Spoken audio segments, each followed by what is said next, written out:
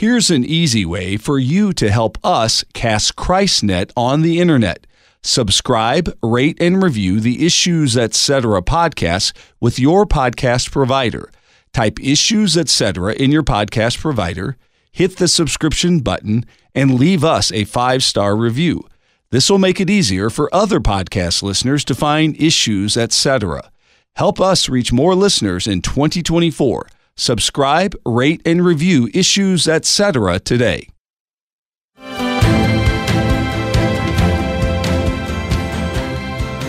I continue to contend that the biggest problem we face as a movement is not that people have heard our arguments and rejected them. It's that they've never heard a persuasive pro-life case or never taken the time to consider one. The catechism that we've been told by the world is Christianity is backward. It's quite the opposite. The push toward LGBTQ rhetoric is a push backwards in time, backwards to a pre-Christian morality. The higher critic is dead or dying, and Jesus rose again from the dead. So I'm going to take his view of the Bible rather than your view of the Bible. I think we need to be very open to the reality that if baptism is a new birth, and your first birth took place without your knowledge or consent, then your second birth can also take place without your knowledge or consent. It is the gift to you of a new life. Hi, this is Mark in Harrisburg, Pennsylvania, and fathers watching their 4-month-old daughters love listening to Issues Etc. Lutherans like to talk about the uses of God's law. The first, second, and third use of the law: a curb, a mirror, a guide, or a teacher. And that is very good. That's a very good rule of thumb. Another way of looking at it, however, is to ask, how did Jesus use the law? He is, after all, the lawgiver. He is the one who appeared to Moses on Sinai and gave the 10 Commandments. The law has its origin in his very divine nature. So how did Jesus use his own law? Welcome back to Issues Etc. I'm Todd Wilkin. We're coming to you live from the studios of Lutheran Public Radio in Collinsville, Illinois. Thanks for tuning us in. We're going to spend some time answering that question, how Jesus uses his law.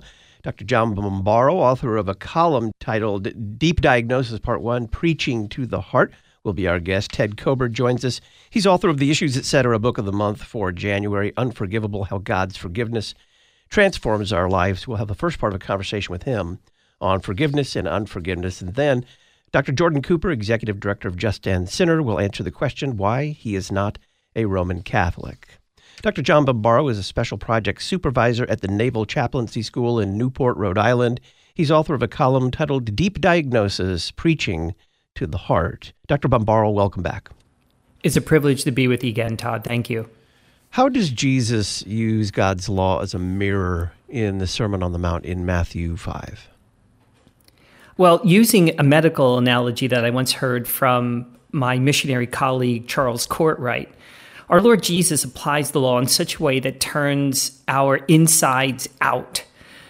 Christ takes what he knows about human hearts, that is to say, the post-fall nature of humanity, and, as it were, he placards it for all to hear during the Sermon on the Mount.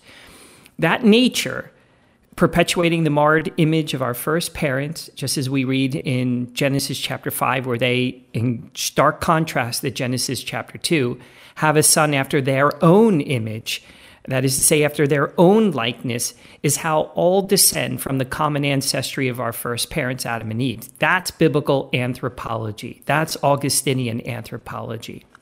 Matthew chapter 5, verses 21 to 37, following really hard on verses 17 and following, where Jesus declares that he came to fulfill the law, now shows us what the standard of the law is for us. So he's, in this pericope, telling us how to see ourselves truly and accurately. He takes the law and he sets it forth in such a way that we get a good look of what's going on inside of us. That's using the law as a mirror. Paul reflected on what Jesus did, and he said this in Romans chapter 3. Whatever the law says, it says to those who are under the law, so that every mouth may be silenced and the whole world held accountable to God.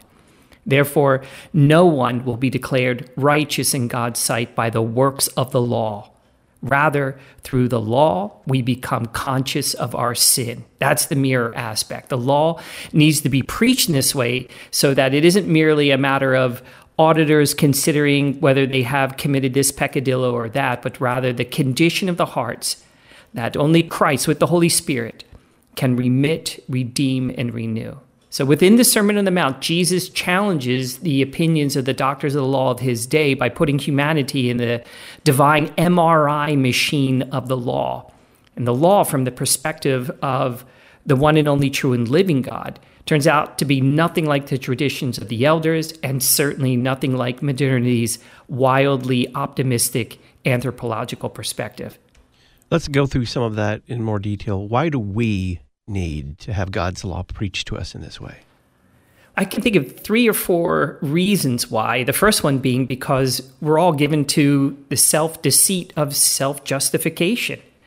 We're constantly excusing ourselves, and so before the law, which accuses us of law breaking, and my mind goes to January 1st, where in the state of California, 70,000 new laws were implemented.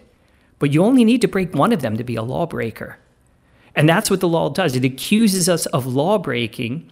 We search for that thing that we can do, be it never so not minute, as the basis of our self-vindication. That's why we need to have the law preached with all of its thoroughness and vigor, according to its standards. Secondly, we need God's law preached to us in this way because we're all by nature Pelagian at heart and love moralistic, do-it-yourself preaching that points the way to can-do religion.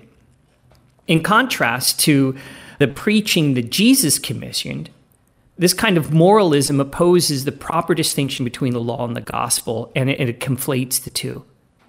Perhaps it might be better to consider that we're all fallen by nature as self-representing attorneys, given to the practice of vindicating our sole client of me, myself, and I, to the standard that we confect, which is usually a very attainable standard of law. And this is religion. This is the religious standard of achievable law. When self-justification is the goal, or alternatively, if shopping for a message that serves my best life now, then we're going to find prepositions are going to creep in and alter the onus of true Christ commission preaching. And it's going to wind up shifting from the transitive use of preaching Christ, preaching gospel, to accommodating intransitive consumer preferences. We'll be hearing about sermons on marriage or preaching about your best life now. So in this light, we can better understand the rise of Islam and the decline of Christianity in the West, for example. In the U.S., nearly 60% of American Muslims are converts to Islam, and that's because the way of Muhammad is accomplishable. You can do it. It might be demanding, but it is achievable. And then I think of 2 other reasons. We need God's law preached to us because in the pure preaching of God's word, in this case, the word of the holy law of the living God, the Holy Spirit is active to expose the true conditions of the human heart, its condemnable fruit, and so turn our eyes off the self and the impossibility of self-justifying religion, such that Islam or Judaism or Mormonism or indeed ideological humanitarianism holds forth in domains where, for instance, today, socialism or technological utopianism are lauded. So anything less than what Jesus discloses in the Sermon on the Mount constitutes the deceit of a false optimistic anthropology, such that leads to the false hope of confected religion. And then the last thing on my mind as to why we need God's law preached to us in the way that Jesus does, because it explodes the idol of the self and brings us face to face with the truth. And guess what? The truth is that you are not the answer to the problem of yourself, no matter how much mindfulness you practice or how much stoicism you exercise. Why, as you said before, is it important that we are shown both our particular sins, but also our underlying sinful condition? Well, it's important because we can amend our outward behavior. That much is within the scope and control of humanity. This is what makes Stoicism so popular today, and mindfulness. And it's usually religion or the religion of non-religion that offers the way forward with a series of can-do propositions, a whole lot of good advice. And honestly, Todd, as far as it goes, it is good advice, but it isn't the gospel. And it never addresses the root of the problem, and it never attains to the standard required. And the standard isn't just a little bit better. The standard isn't just a little more self-control. The standard is what Jesus articulates here in Matthew chapter 5, and particularly verse 48, divine perfection. And this is why God in Christ exposes the true issue. It isn't merely that one looked upon a woman, it's the adulterous heart. It isn't merely the ill-gotten word you spoke, it's the malice from which it arose. It's the inordinate self-loving disposition that says, my standard for you is me, and you don't measure up to me.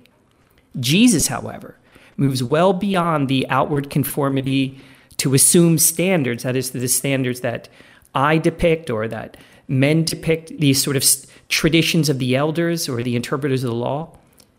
These are your good old-fashioned religionists offering parameters for attainment according to their own adjudications. Jesus says that not only is your thoughts, words, and deeds a problem, but the inescapable, non-transferable, unjustifiable root of it all is the core of your desires, love, and dispositions, what the Bible calls the heart. In Matthew 12, Jesus expands on this and he says, out of the abundance of the heart, the mouth speaks. See, there's the origin, the heart. A good man out of the good treasure of the heart brings forth good things, and evil man out of the evil treasure brings forth evil things, which is why Jesus says, I say to you that every idle word that men shall speak, they shall give account of on the day of judgment. For by the words you shall be justified, and by the words you shall be condemned. And there's only one word that's going to be justifiable, and it's not going to be self-justifying. It is going to be relying on the perfection of another. The point is that there is no heart that permits any mouth to self-justify. All are condemned before the law on account of the sin of the heart from which sins issue. Speaking there of the heart, how does God judge the heart in the preaching of his law? Well, Jeremiah tells us quite clearly in chapter 17, the only true and living God says this, the heart is deceitful above all things and desperately sick. Who can understand it? I, the Lord, search the heart and test the mind to give every man according to his ways, according to the fruit of his deeds. That's to say, from the fruit of his heart. So from the divine perspective, there is no justification to be found in one's heart. There's no appeal to a good heart as far as the law is concerned. We should recoil when we hear people say, well, God looks upon the heart. Well, that's the most frightening prospect. The Lord denominates man's heart as deceitful above all things, desperately sick, and beyond the ability of any person, be it a philosopher, a psychologist, or a theologian, to properly diagnose. He says, who can understand it? Well, none of the above. And this is why God with us, Emmanuel, Jesus, gives us a true dose of the law in Matthew 5. He elevates the law. And indeed, the second law, the Deuteronomy, and takes it to its rightful standard in comparison, the perfections of the Father. For this is what it means to be created in the divine image and the divine likeness, namely, to image forth, to reminate the Father, Son, and Holy Spirit in our love to the triune God, to our neighbors, and to ourselves, and to do so in the divine likeness, in his image, imaging forth his perfection. So Jesus' standard, which is the Father's standard, is summated in Matthew chapter 5, verse 48. You, therefore, must be perfect as your heavenly Father is perfect. So Jesus uses it like a mind scanner to expose the soul. And so let me just speak on that for a moment. So imagine there's a device like a mind scanner, and this is why it's so important. Because when we're just looking at the outward behaviors of ourselves, our spouse, our neighbor, we think, oh, they're a good person, they're laudable, they're commendable, they're exemplary in the community. But imagine there's a mind scanner. And with this scanner, the images and thoughts of a person's mind can be screen shared by projecting them for everyone to see. What kind of mental JPEGs would there be? What thoughts about a friend's good-looking spouse might there be, or about the person who double-crossed you? What kind of audio would there be if we listened to, say, your mind's voice, or we were able to see through your mind's eye? If only the natural person, if only the carnal person outside of Christ, if only the unbaptized, the unregenerate, then we might get an R and X-rated version of you, your sin nature bearing ample fruit of the sins in thought, word, and deed. In other words, that's what's in our hearts. That's what's really there. And this is what Jesus does by putting us into the MRI of the law according to the divine standard. Does the law itself offer any hope to the sinner? It offers no hope. It's amazing how poor catechesis can lead to the wrong understanding here. I make it a point to ask all of my catechumens of all ages, does God require perfection to enter his kingdom? That is to say, the kingdom of heaven. And inevitably, the answer comes back, and sometimes unanimously, no, God doesn't require perfection. We aren't perfect, and God wouldn't require perfection from us. Todd, astonishingly, this is the soteriology and the anthropology of Pelagius. Pelagius freaked out when he read St. Augustine's prayer, God, command what thou willest, but grant what thou commandest. What Augustine was praying was, in other words, give us, provide for us the perfection you require, O God. And Pelagius said, that's ridiculous. God would never ask anything beyond human ability. And that right there is always the hallmark of the anthropological phenomenon called religion. Standards that we can meet so that we can leverage our justification. The standard that Jesus articulates in Matthew 5:48 is a summation of all the law of the Sermon on the Mount is impossible. It is the standard of God's own perfection, without flaw, without error, with absolute motive in pure holiness and love and righteousness, indicative of the Blessed Trinity. It is impossible. The law offers no hope. Dr. John Bombaro is our guest. We're answering the question of how Jesus uses his law. Up next, how does the law turn us outside ourselves, and does God's law only accuse?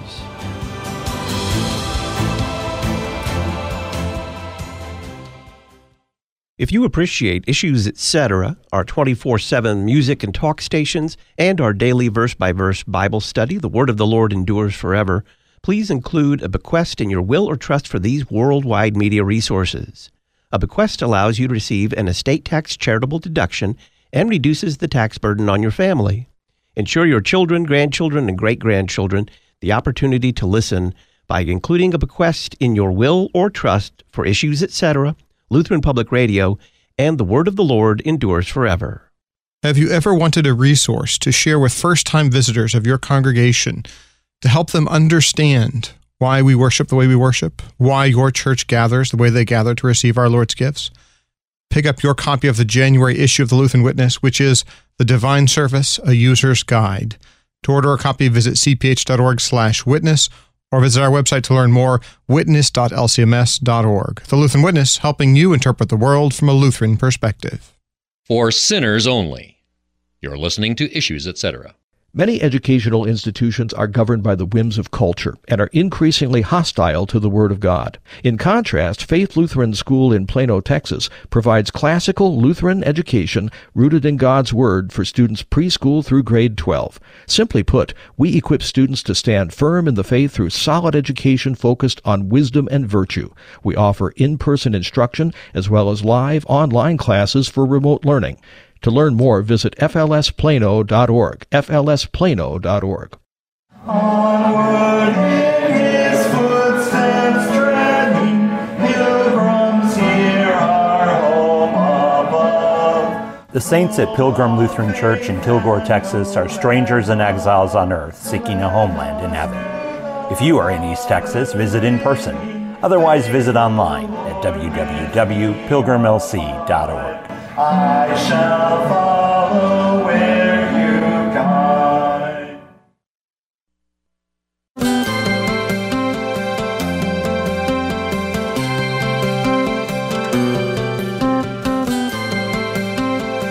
is how Dr. John Warwick Montgomery concludes his Wittenberg Trail feature in the latest Issues Etc. journal. Why am I a Lutheran? Lutheranism possesses the most scripturally faithful theology in Christendom. Its theological center is the gospel, nothing less. Its leadership can still display the courage to insist that its scripturally justified theology remains the denomination's bedrock. You can read Dr. John Warwick Montgomery's Wittenberg Trail feature absolutely free by subscribing to the Issues Etc. journal. Just go to our website, issuesetc.org, click the red subscription button, enter your email address, and we'll send you the latest Issues Etc. journal absolutely free. We're talking with Dr. John Bombaro on how Jesus uses his law. Dr. Bombaro, how does the law turn us away from ourselves, outside ourselves?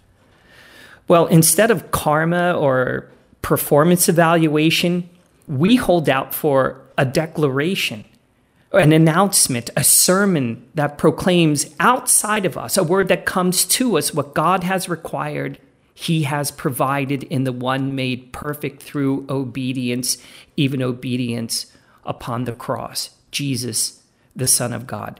Christ Jesus is the perfection that we need, the perfection that is required.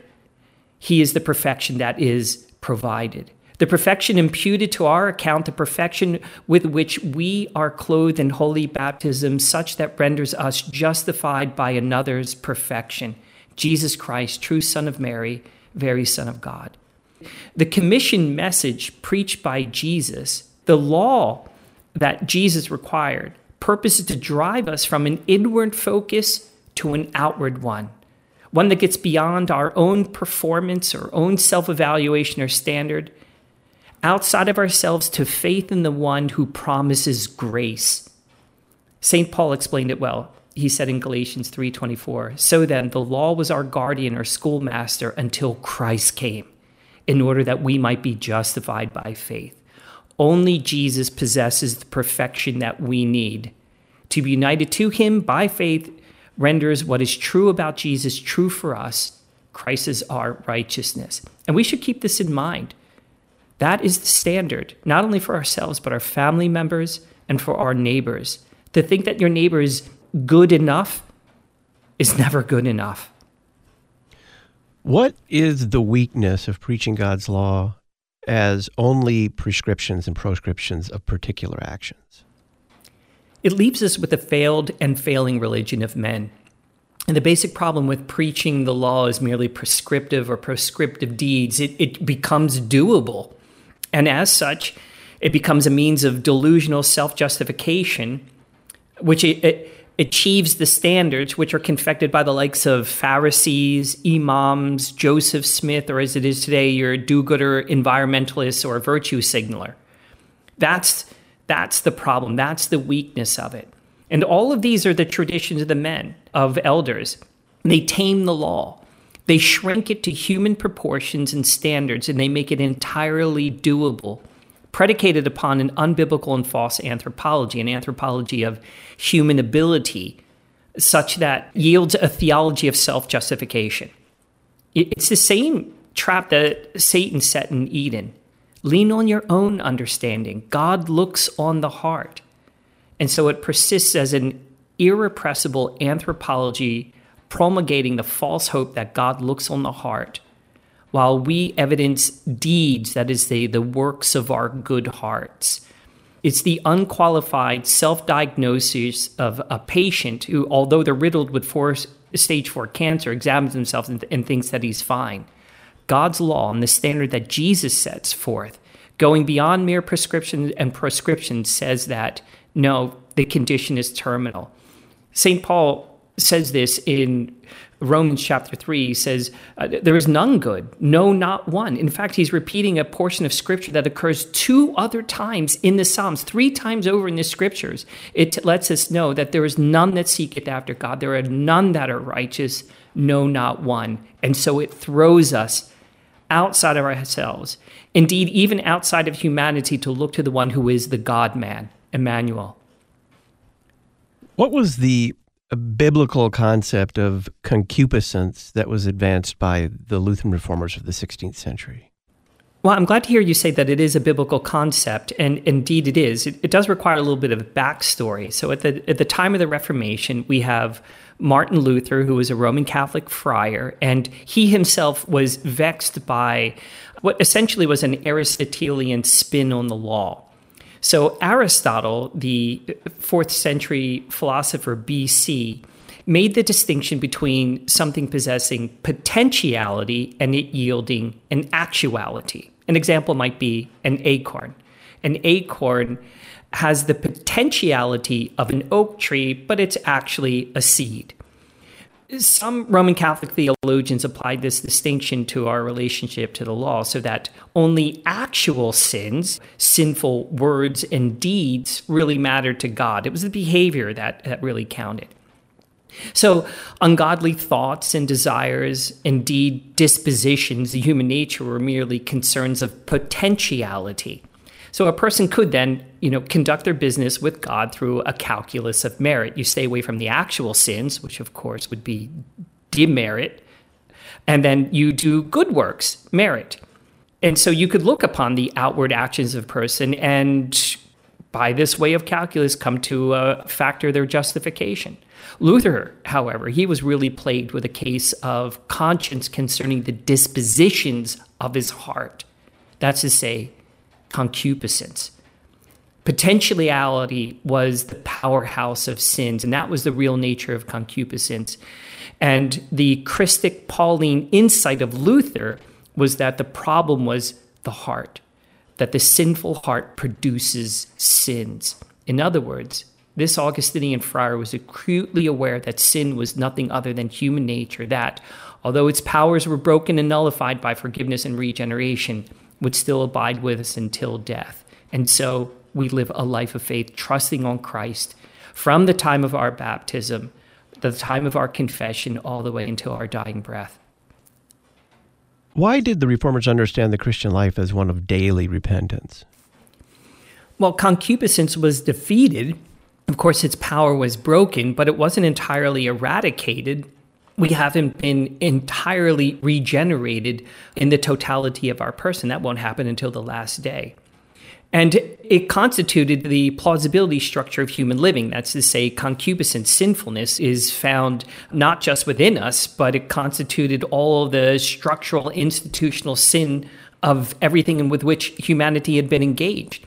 And so consequently, the Christian life required a more radical dependence upon Christ and a constant resorting to a lifetime of repentance and faith in Christ, who alone accomplishes and applies saving grace.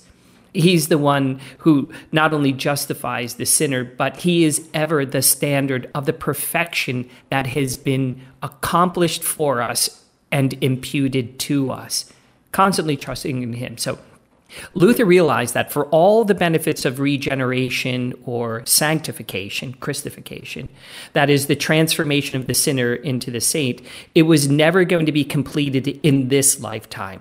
Perfectionism was a false delusion. Perfection was to be found in Christ and in Christ Jesus alone. Hence, he is the object of faith always, and hence the constancy of faith. Christ is our perfect righteousness, and hence the constancy of repentance. I am not, and I cannot, of my own, attain perfection. I cannot attain righteousness. I must always, in repentance, look in faith to Christ Jesus, who is my all in all. How does the gospel remedy this hopeless diagnosis of God's law? How does it answer those accusations? Yeah, I think it just comes out just in the teaching to young catechumens. Does God require perfection? Yes. What is my need? My need is perfection. Does God provide perfection? Yes, he does. He does so in the perfect one. I really love that passage in Hebrews, I believe it is, that says that Jesus was made perfect through obedience. And the beautiful thing about that is Jesus could have had the kind of obedience that came about by way of a privileged royal life of comfort and security. That wasn't the case at all. So secure and so absolute is the righteousness imputed to us, the perfection of Christ accounted to us, that Jesus is made perfect through the horrors and the trials of betrayal, of scourging, of the loss of friendship, of defamation. Scripture put it this way, even death on a cross. That was the level and effect of his obedience for us. And then the other remedy comes in this way. Not only has Jesus been perfectly obedient and made perfect through obedience, even the death on the cross, but he also makes a blood atonement for our sins. He makes a propitiation and assuages God's wrath from our violations of the law. Jesus is the gospel that is the remedy for the hopeless diagnosis of God's law concerning us. And to be in Christ, to be united to him and in him, is the reversal of all of our fortunes. And all of that comes to us from the outside. And this gazing upon Jesus and trusting in him is in itself transformative for us. We begin to see even the law differently because Christ has given us his own Spirit. Does God's law only accuse? We've talked a lot about its accusing function today, but does it only accuse? No, it doesn't. And I think it really comes out in that last bit. We're justified by Christ's life, crucifixion, and resurrection, but we're also regenerated. We're given new hearts as a result of being united to him through holy baptism. And it is this new heart that makes possible Christian living according to the Spirit and the ethic of Christ's kingdom. So with this new heart, illumined by the Holy Spirit and possessed of the love of God and united to Christ, who is our righteousness, that heart, the self, the I that is now found in Christ Jesus, about which St. Paul talks in Galatians chapter 2, that heart may appreciate the law of God as good and sweet for holy, blessed, and wise Christian living. You see, that's the law refashioned for its third use. And in this way, we see the will of God for us to walk in his ways for our own good and for his name's sake. Dr. John Bombaro is Special Projects Supervisor at the Naval Chaplaincy School in Newport, Rhode Island. He's author of a column titled Deep Diagnosis Part 1, Preaching to the Heart. You'll find a link to it on the Talk On Demand archives page at issuesetc.org. John, thanks. It's always a privilege, Todd. Thank you. Dr. Ted Kober joins us on the other side of the break. We're going to begin a conversation with him on forgiveness and unforgiveness. He's author of the Issues Etc. Book of the Month for January, Unforgivable.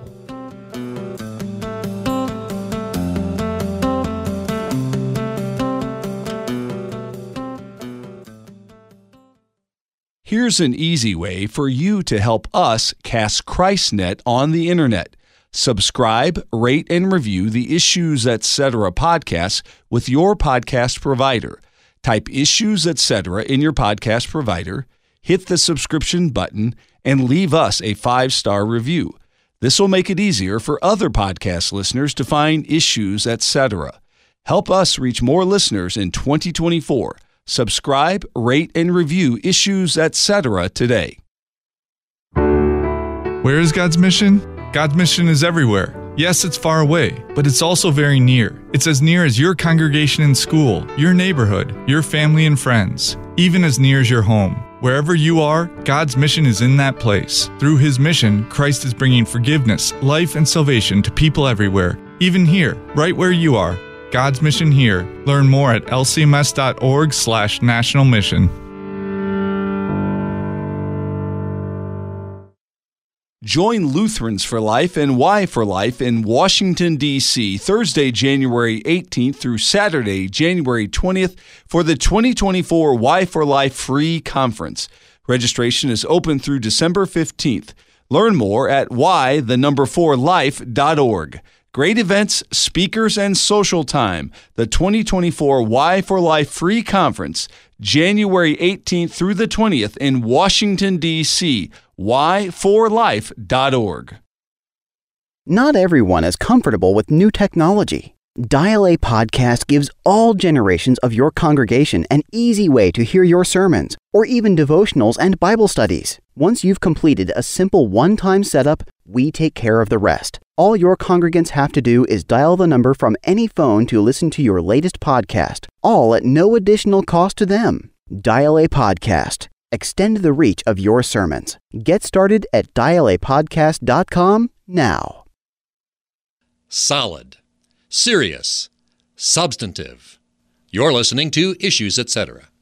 Thanks to the following congregations for standing with us by becoming an Issues Etc. congregational sponsor: Bethel Lutheran, Ballinger, Texas; Epiphany Lutheran, Dorr, Michigan; Grace Lutheran, San Mateo, California; Emmanuel Lutheran, Orange, California; Mount Calvary Lutheran, Eola, Texas; Peace Lutheran, Rapid City, South Dakota; Resurrection Lutheran, Fredericksburg, Texas; St. John Lutheran, Sycamore, Illinois; St. Paul Lutheran, Valley City, Ohio; and Trinity Lutheran, Walton, Nebraska.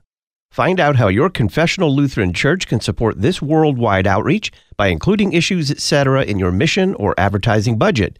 Just go to issuesetc.org, click Support Donate, and print a one-page flyer. When your congregation becomes an Issues Etc. sponsor, we'll publicize your church on the podcast, at our website, and in the Issues Etc. Journal.